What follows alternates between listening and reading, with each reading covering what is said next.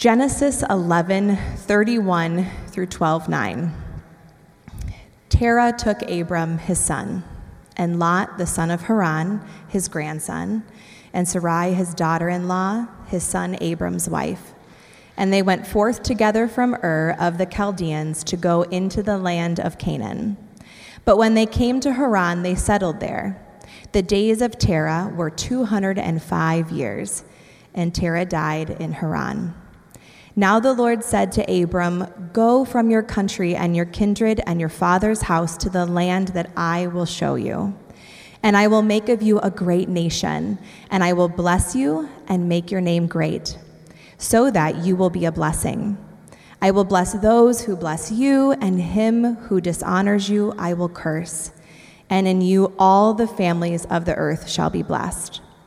So Abram went as the Lord had told him, and Lot went with him.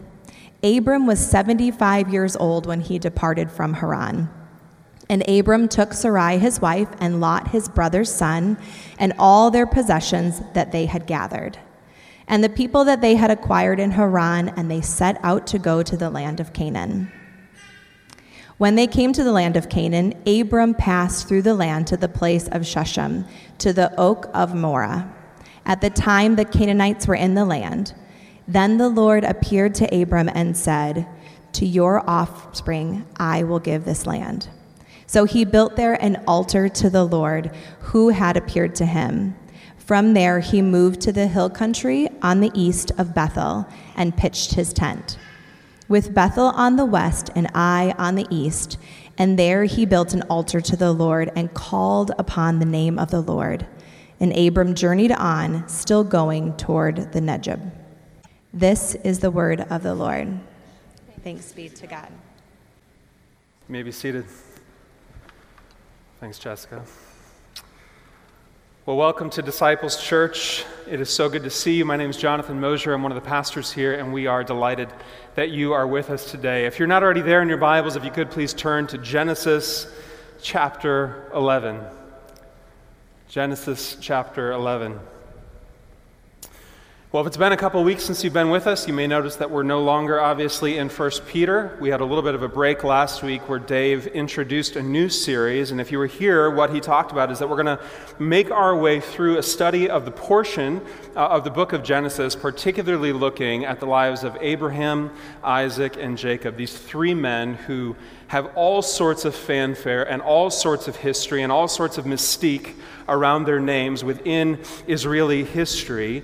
And the question for us, some thousands of years removed from that, might be, well, why in the world are we spending time to study these three men?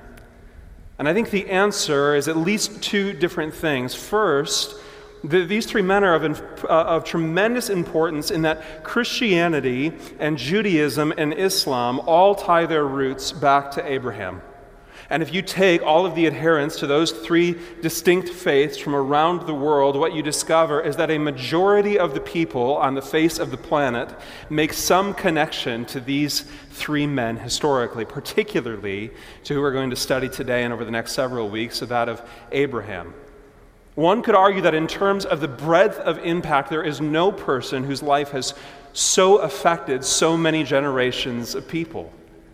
So many people tie their history, their faith, their belief, their worldview, their perspective to Abraham. And for that reason alone, his life would be worth studying from a historical perspective. But secondly, and I think far more importantly for our context, the story of these three fallible men is really the story of an infallible God. All three of these men are listed in Hebrews chapter 11, that great chapter that's been known as the Hall of Fame of Faith. They've been viewed as an example of faith. Their names are brought up all throughout Scripture as an example of faith, and yet their lives are distinctly marked by doubt and deceit, by defrauding and disobedience, and by discrimination, even within the context of their own family. We witness these men in occasional moments of triumph and great faith, but far more often what we see are their failures and their doubts. But the character who we learn the most about through this text and through the story of these three men is God. whose invisible hand of blessing faithfully delivers and leads these fear-filled men.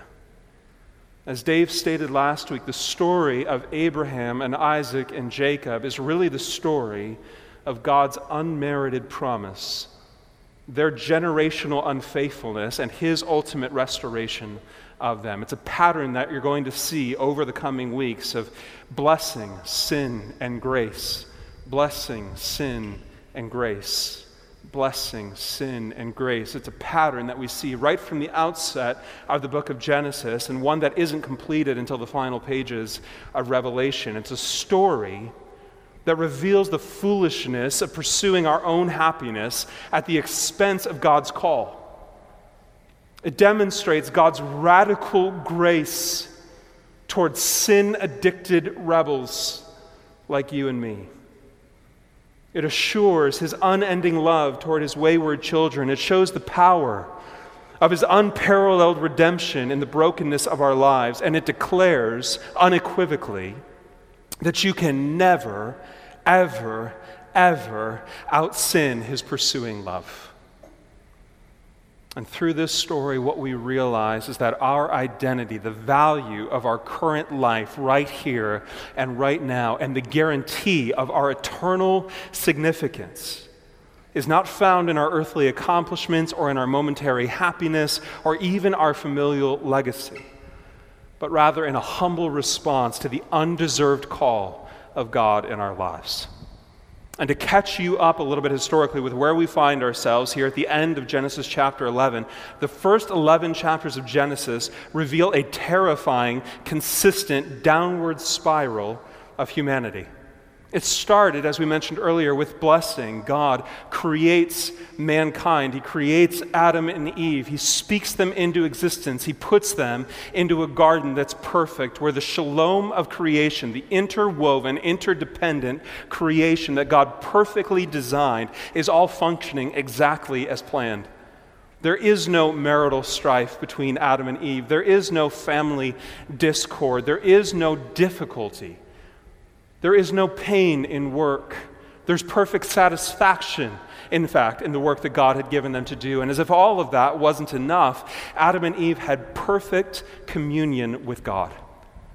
Unbroken, undamaged. But as we know, Adam and Eve's lot in life began to turn the moment that they decided to enter into sin. In their disobedience, they lost the perfect shalom of the garden. They lost the perfect communion with God the Father. They lost this relationship, and you begin to see, even in those first chapters, the world beginning to spiral out of control. Adam and Eve have children named Cain and Abel, and in a passing moment, a fit of anger, Cain murders his own brother. Blessing, sin. But then what you find eventually then is grace, in that through the line of Seth, the promise of a Savior is carried on. But after some more generations pass, humanity once again descends into such spiritual darkness that God declares that in a particular moment he needs to clean the slate, that humanity had so neglected him, so abandoned him, had so forgotten him that he needed to, in essence, start over. And so he chooses Noah and his family, not because of their goodness, but because of the righteousness that he had imparted to them. And he determines in this moment to carry on with them after destroying the world with a flood. Noah had 3 sons, one of whom is named Shem. And Shem, the son of Noah, had seen firsthand the deliverance of God through the ark. He had seen the way that God had provided for his family, not only in giving them the plans for the ark and in assisting them as they began to build and design and execute the plans that he had given, but also providing for them in the days that they were in the ark, landing them safely after the ark was finished, or rather after the flood was finished, and then seeing in the sky for the very first time a rainbow, the declaration, the promise of God that he would never again destroy the earth with a flood. Shem had seen all of this firsthand. And what we're given in chapter 11 is the line of Shem. Shem has this child, and this child has that child, and so on and so forth, until we find ourselves at the point where we pick up the story this morning at yet another crisis point. Abraham, or Abram as he's called in these first chapters, is a direct descendant of Noah's son, Shem. He is in the line of the Messiah. Through his line was supposed to come the Savior of the world. And in chapter 11, what we find is that in the generations that had passed between God's blessing and provision for Noah and Shem, the people had once again forgotten all about God's faithful promise. They had forgotten all about his deliverance. They had forgotten all about his goodness and his grace and his provision. They had abandoned him entirely and begun to worship false gods and pursue their own earthly pleasure. And that is who Terah, the father of Abraham, and Abraham himself, that is exactly where they find themselves in this moment. They are worshiping false gods, completely devoid of any knowledge of the one true God. In fact, we read in the book of Joshua, chapter 24, verse 2, Joshua saying this to the children of Israel: "Long ago, your fathers lived beyond the Euphrates, Terah, the father of Abraham and of Nahor, and they served other gods." And the moment that Joshua describes is exactly where we pick up in Genesis chapter 11, beginning in verse 31. Look at what it says. "Terah took Abram his son, and Lot the son of Haran his grandson, and Sarai his daughter-in-law, his son Abram's wife. And they went forth together from Ur of the Chaldeans to go into the land of Canaan. But when they came to Haran, they settled there. The days of Terah were 205 years, and Terah died in Haran." So understand what's happening in these verses here. For all intents and purposes, it appears that the true worship of God had been completely extinguished from the face of the earth. We're not told that there was anyone left at this moment who was actually worshiping God. In essence, these people found themselves once again at the point where Noah and his family had found themselves, devoid of God's worship, devoid of an understanding of his grace, of his provision, devoid of understanding a relationship that God desired to have with them. They found themselves in the midst of a culture, even as the direct descendants of Noah, being people who had completely forgotten about God. So much so that Abram and his father Terah lived in a region called Ur of the Chaldeans, and this exact place that they lived was the hot spot for the worship of the moon god. And here is Abram, the direct male descendant of Adam and Seth and Noah and Shem, through whom the line of the Messiah would have to go, worshiping other gods. And here's the point, in case you're wondering, of all this background. Because what you have here is not just a personal desperation on the part of Abram, but rather a collective desperation. Humanity itself had grown so deceived that they weren't even aware of this Yahweh God anymore. And I think part of the lesson that we, thousands of years removed, need to take away from this passage is that if the gospel is not an explicit part of your family conversation, it will inevitably be forgotten in your family line. Here's what I mean by that. I once heard a pastor say something, I don't know to whom I should attribute this, but I once heard a pastor say something. He said this. He said, the first generation of Christians is the generation that embraces the gospel, right? So you come from a family background that has no understanding of faith, no history of faith, maybe no real experience in church, but somehow you find the gospel finds you, you hear about the good news of God's grace, the love and the pursuit that he has for you, and you begin to follow Jesus Christ. For you, as that first generation Christian in your family, you embrace the gospel. But far too often what happens is that next generation assumes the gospel. They haven't had to do the hard work of discovering for themselves what they believe, of navigating difficult temptations and doubts. They have just grown up always believing what their parents believed. And when that second generation assumes the gospel, the third generation then abandons the gospel.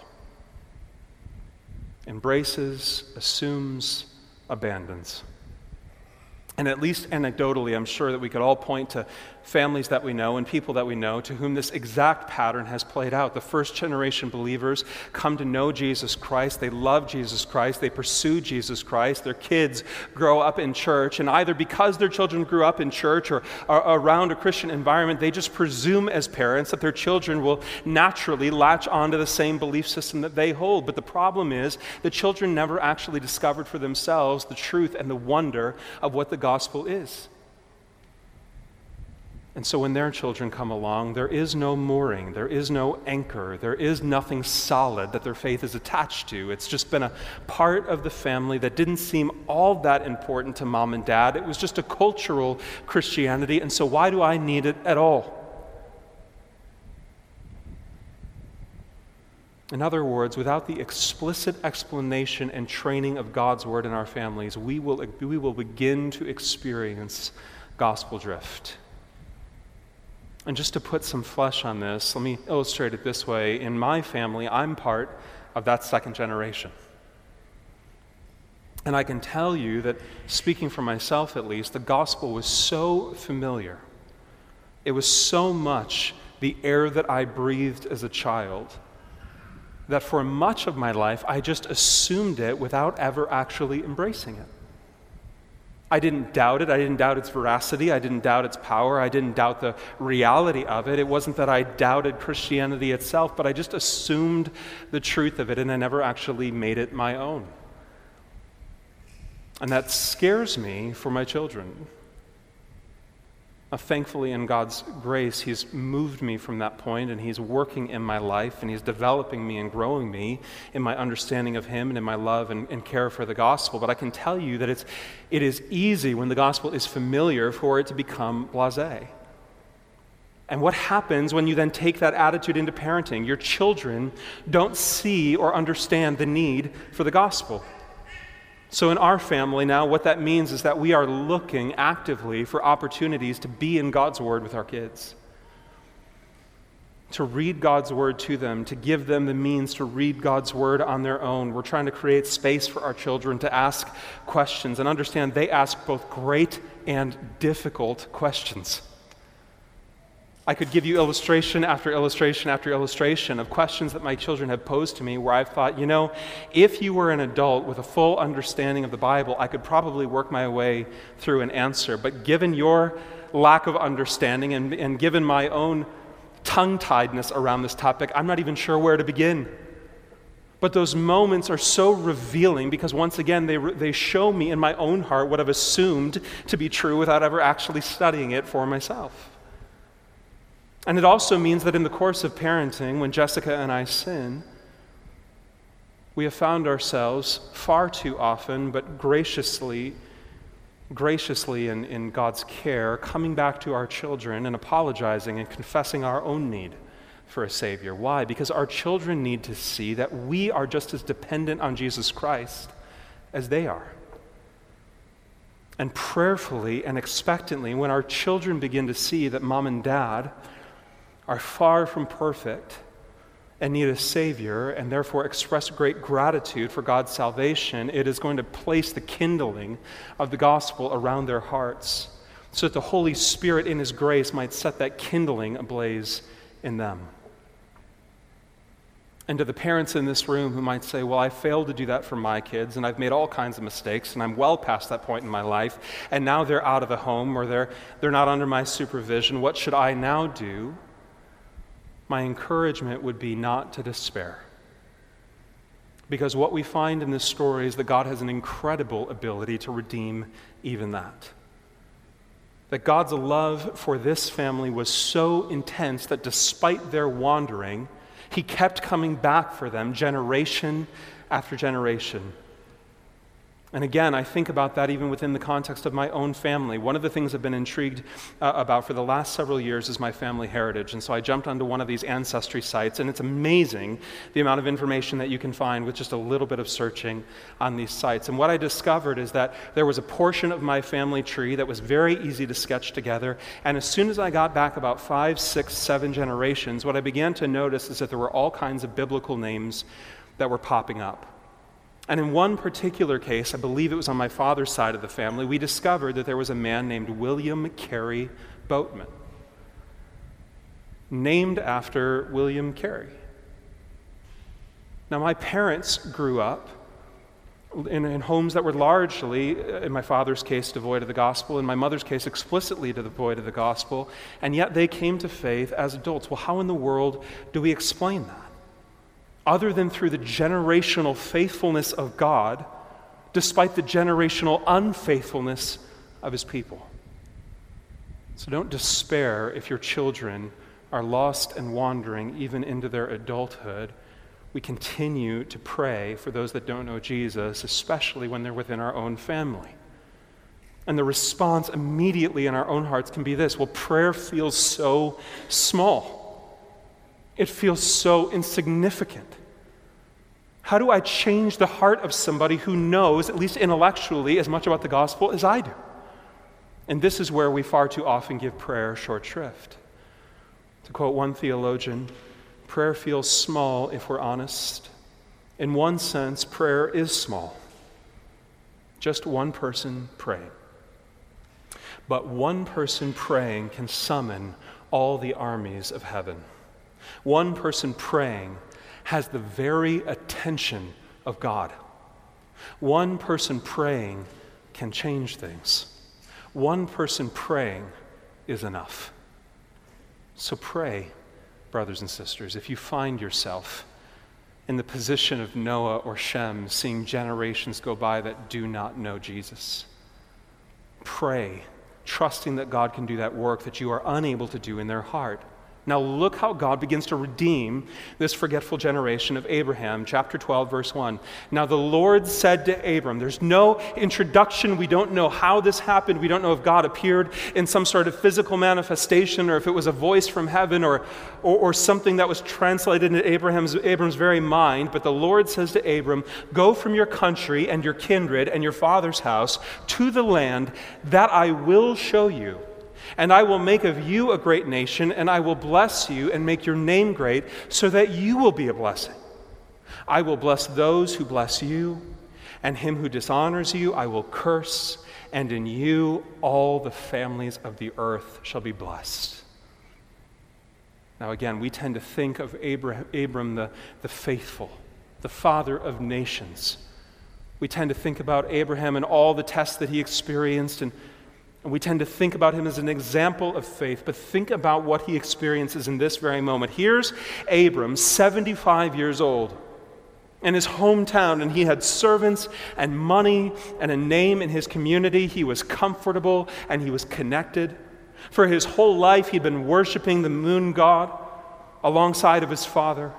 He'd been involved in whatever tenets would have been involved in that religion, and here, Yahweh, the creator God, the forgotten God of his ancestors, Yahweh, with whom Abram had no personal experience or history, Yahweh, who had been all but forgotten by this family, comes to Abram with a promise. I'm going to give you a land, a nation, a great name, a blessing. Your descendants are going to be a blessing to all the families of the earth. And this is the first recorded word that anyone has heard from God since he judged and scattered the people at the Tower of Babel. So God here delivers this amazing promise to the most unexpected individual, but think how it must have sounded to Abram. Leave what's familiar. Leave home, leave comfort, leave your family, leave the inheritance that's awaiting you. Go to a place, by the way, that you've never seen. And by the way, you're not even going to know that you've arrived until I show you that place. You're not even going to be able to point to a map to know where I'm leading you. I just want you to head out, and eventually I will show it to you when you get there. And as if that's not enough, the Lord says to Abram, I'll make a great nation of you. But there's a major problem here. If you read back in chapter 11, what you discover is that Abram's family line tended to be rather young when they had children. We discover, for instance, that Abram's grandfather was 29 when his father Terah was born. So there's this family history of relatively young births, and for his part, Abram had married his high school sweetheart Sarai, and in all of their years together, they have never been able to have a child. And if anybody in here has struggled with fertility, you can imagine the pain, the tears, and particularly in this culture, the potential embarrassment of that situation. Ironically, Abram's name literally means father. But here he is at 75 with no children, the last living male heir of his father. And undoubtedly, this has been a source of stress and embarrassment for Abram and for Sarai. In a culture that put a very high value on having a male heir, the family line was about to die with Abram. He had a nephew, Lot, but the line of Terah was going to end with him. And for her part, we know very little about Sarai.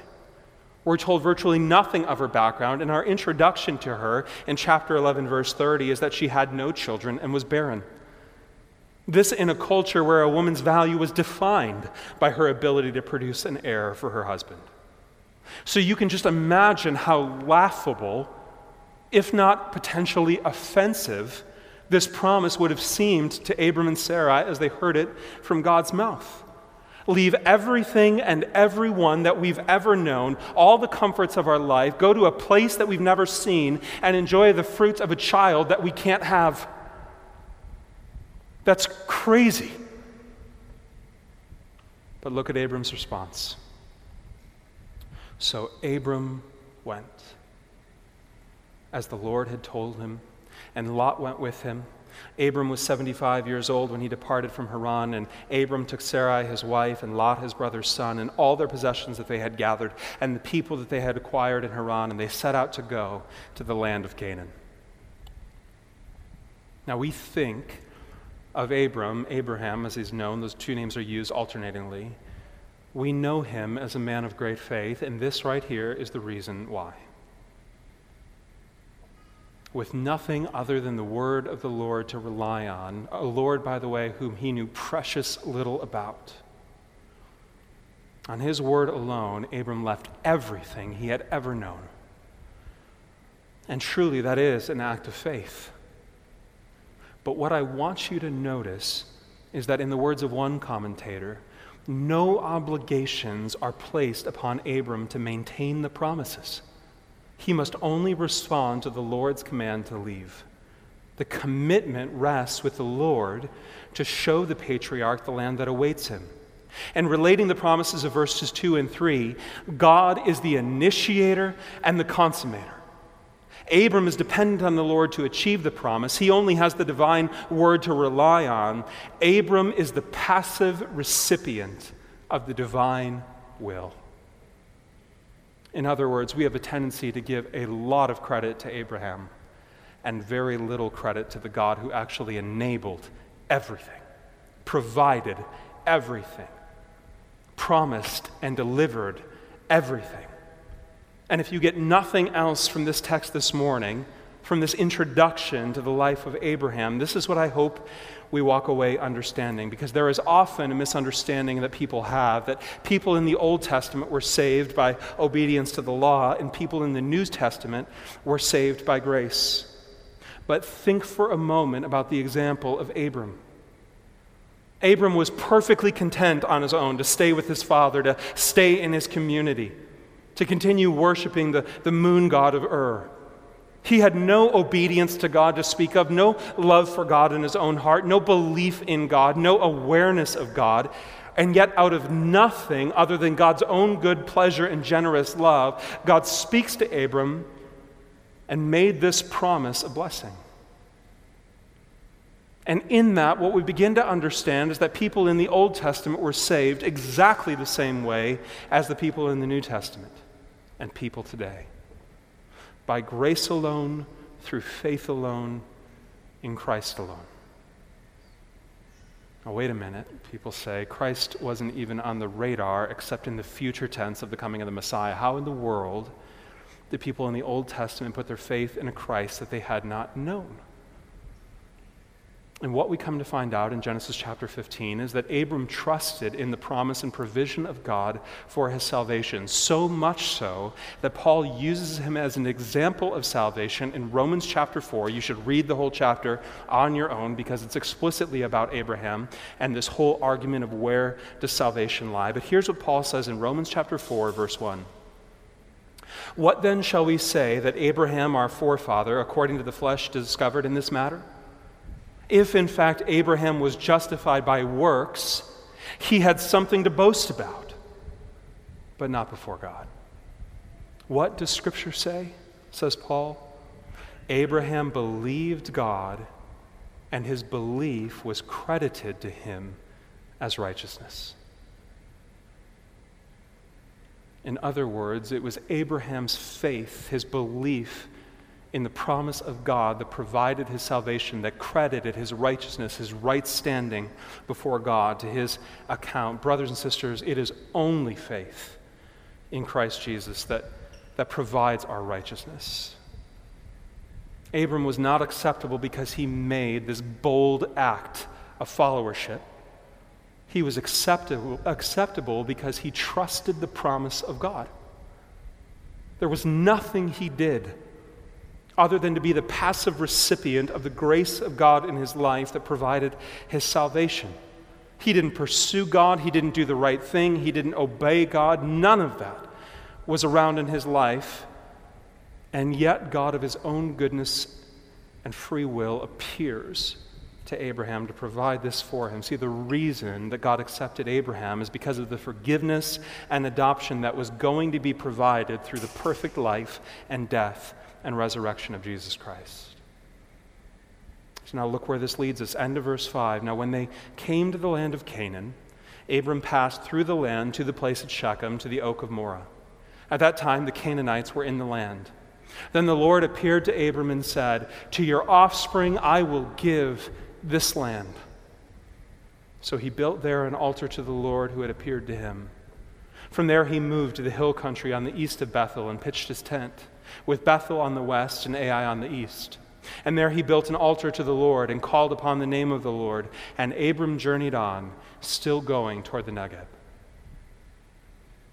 So Abram's faith in this moment played out exactly the way that Jesus was going to teach in Matthew chapter 10, verse 37, when Jesus said, "Whoever loves father or mother more than me is not worthy of me. And whoever loves son or daughter more than me is not worthy of me." And those words of Jesus Christ in Matthew chapter 10 are so startling, particularly in the context of Abraham's life. Because what would Abram and Sarai have traded for literally anything? A son. They would have traded anything for that son. And yet they had absolutely no reason to believe that God was going to grant them a son other than this particular promise given to them. And what they were being told is, and what they will continue to be told throughout their lives is, Abram and Sarai, do you actually love me, or do you just love the gifts that I give you? And as a parent of 3 beautiful children, I'll admit to you that that is sometimes a very hard thing to navigate. Because I love my kids and I wouldn't trade them for anything. Do I actually love God more than anything or anyone else in my life? And admittedly, as I stand here today, there are far too many times where I would say no. Yet that is the call that we've been given. To love the Creator rather than the creation. To love God more than the good gifts that He gives. And Abram's faith plays out exactly this way. Abraham's life proves this, that there is a higher call that has been extended to us. And it's not that those other relationships, those parental relationships with your parents or those child relationships with your children, it's not that those relationships don't matter or are unimportant. By no means. But what it means is that they are reprioritized under a new and primary call. to trust the Lord and to love the Lord and his direction.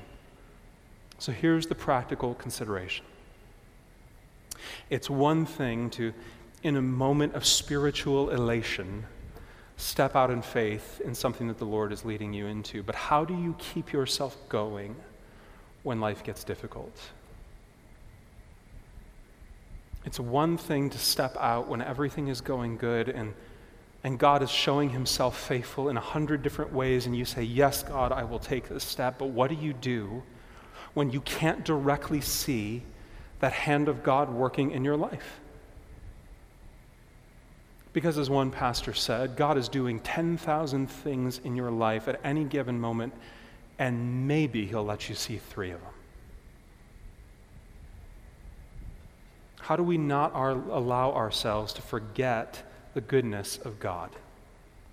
And I think we need to do spiritually and emotionally what Abram does physically in this chapter. We need to build those altars. We need reminders. We need to build, and the biblical word for it is Ebenezers. So if you were here last week, we sang the song, Come Thou Fount. And one of the verses of that song says this, Here I raise mine Ebenezer, hither by thy help I've come. An Ebenezer is this idea that you are constructing something within your own life that is going to be pointed back to remind you of God's provision and goodness to you. And in Abram's case, that was upon entering into the land of Canaan, building an altar in that place, a symbol of his devotion and his love for God, upon which he was going to extend an offering. But for generations afterward, as Abraham's children and grandchildren, spoiler, they're coming, as they come upon that same exact spot and said to their parents, now what in the world are all of these stones doing stacked up here? It gave the parents an opportunity to say, well, let me tell you a story. Let me tell you a story about God's provision.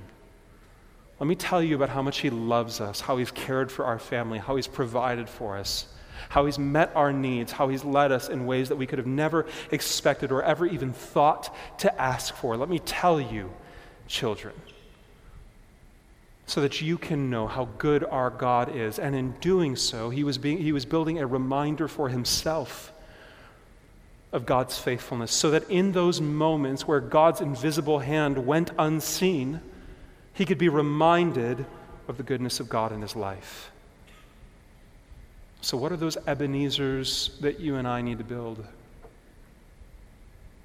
What are the journal entries that we need to write? What are the prayer logs that we need to keep? What are the days of remembrance that we need to mark on our calendar so that with each passing year we don't forget how God brought us through a season of difficulty? Where's the community of people in our lives where when we are in those moments of doubt and fear, where we're frustrated and scared and anxious, they can say, hey, do you remember when? Do you remember when God met you in the middle of your hardship? Do you remember when he led you through that season? As one theologian stated, if you don't trust the providence of God in the past, you're naturally going to be terrified of the future. If you don't trust the providence of God in the past, you're naturally going to be terrified of the future. We are fickle and forgetful people. And there are prayers in our lives that go answered in miraculous ways every single day that we don't even stop to say thanks to God for. See, what's incredible about all of this is that we are now able to respond to the call of God that leads to a blessing, because in our lives, Jesus responded to the call of God that led to his cursing. If you remember, the description of the cross all throughout Scripture is that it was inherently a curse. Isaiah is going to say, cursed is everyone who dies on a tree. And yet God the Father extended a call to his own Son. I want you to go, and I want you to become some of our creation. And I want you to do for these pathetic, poor people what they cannot do on their own. And I want you to die cruelly at their hands. And I want you to take all of their sin on yourself, and all the penalty and all my wrath for their sin on yourself. And I want you to die at their hands. I want you to be cursed for them so that they can be blessed in you. So how is it, brother and sister, that we're able to walk into the unknown? How is it that we're able to head into a country that we've never seen?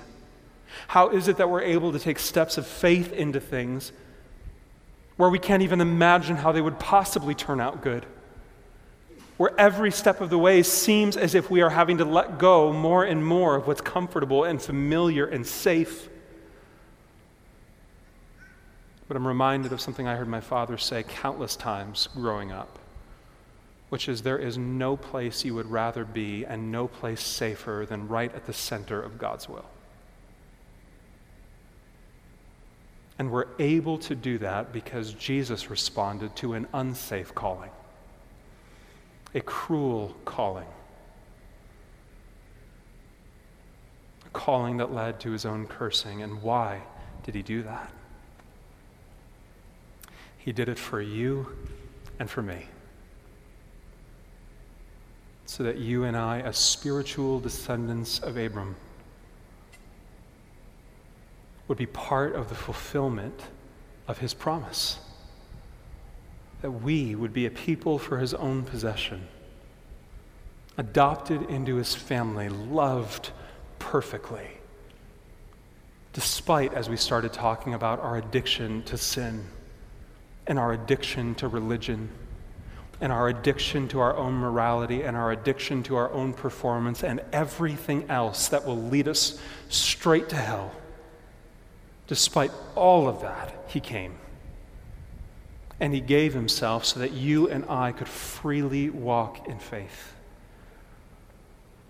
See, if you realize, to paraphrase one theologian, if you realize that Jesus answered the original and ultimate call away from security, so that you could have the ultimate security of knowing you're adopted into the family and that you're loved in him, then you will be able to live that big Abrahamic life.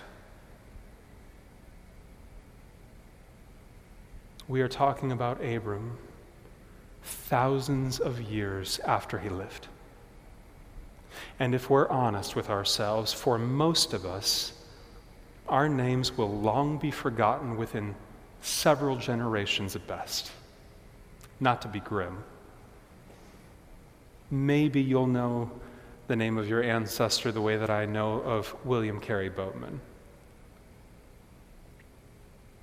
But the eternal promise of God lives on. It's the promise that Abraham claimed. It's the promise that's extended to you and to me today. To love him, to serve him, to follow him, because he has proven himself and continues to prove himself worthy and good and true and generous. So be encouraged today, brother and sister, that he loves you this way. Take heart that the same God who extended that great call to Abram has extended a great call to you. One that provides an identity and a hope and a blessing and a righteousness for all eternity. Let's pray together. God, we thank you for these snapshots that we get into the life of your servant Abraham. God, we thank you that in this story what we really get is a picture of your consistency and your faithfulness and your deliverance over the course of generations. And so, God, we don't stand here today saying that we want to be like our hero Abraham. As we're going to see, Abraham's life is fraught, just as ours are, with all kinds of doubt and worry and fear and anxiety and sin. But God, what we are promised in this is that you continue to be faithful even when we are faithless. You continue to reassure even when we doubt. You continue to bless even when we walk away. You continue to pursue with your love even when we wander. And so, God, what we pray for our own hearts and for those in our life that do not know you, and for the children who are with us this morning, either in the service or in the nursery or in the kids area, is that we would always be cognizant and aware of the fact that you are a pursuing, love, electing, caring God. That our confidence is in your goodness, not in our ability to cling. And so, God, I pray that your faithfulness would lead us to rely on you and to be faithful with the steps that you've called us to take in our own lives. So help us to be faithful even when we doubt. And it's in your beautiful name that we pray. Amen.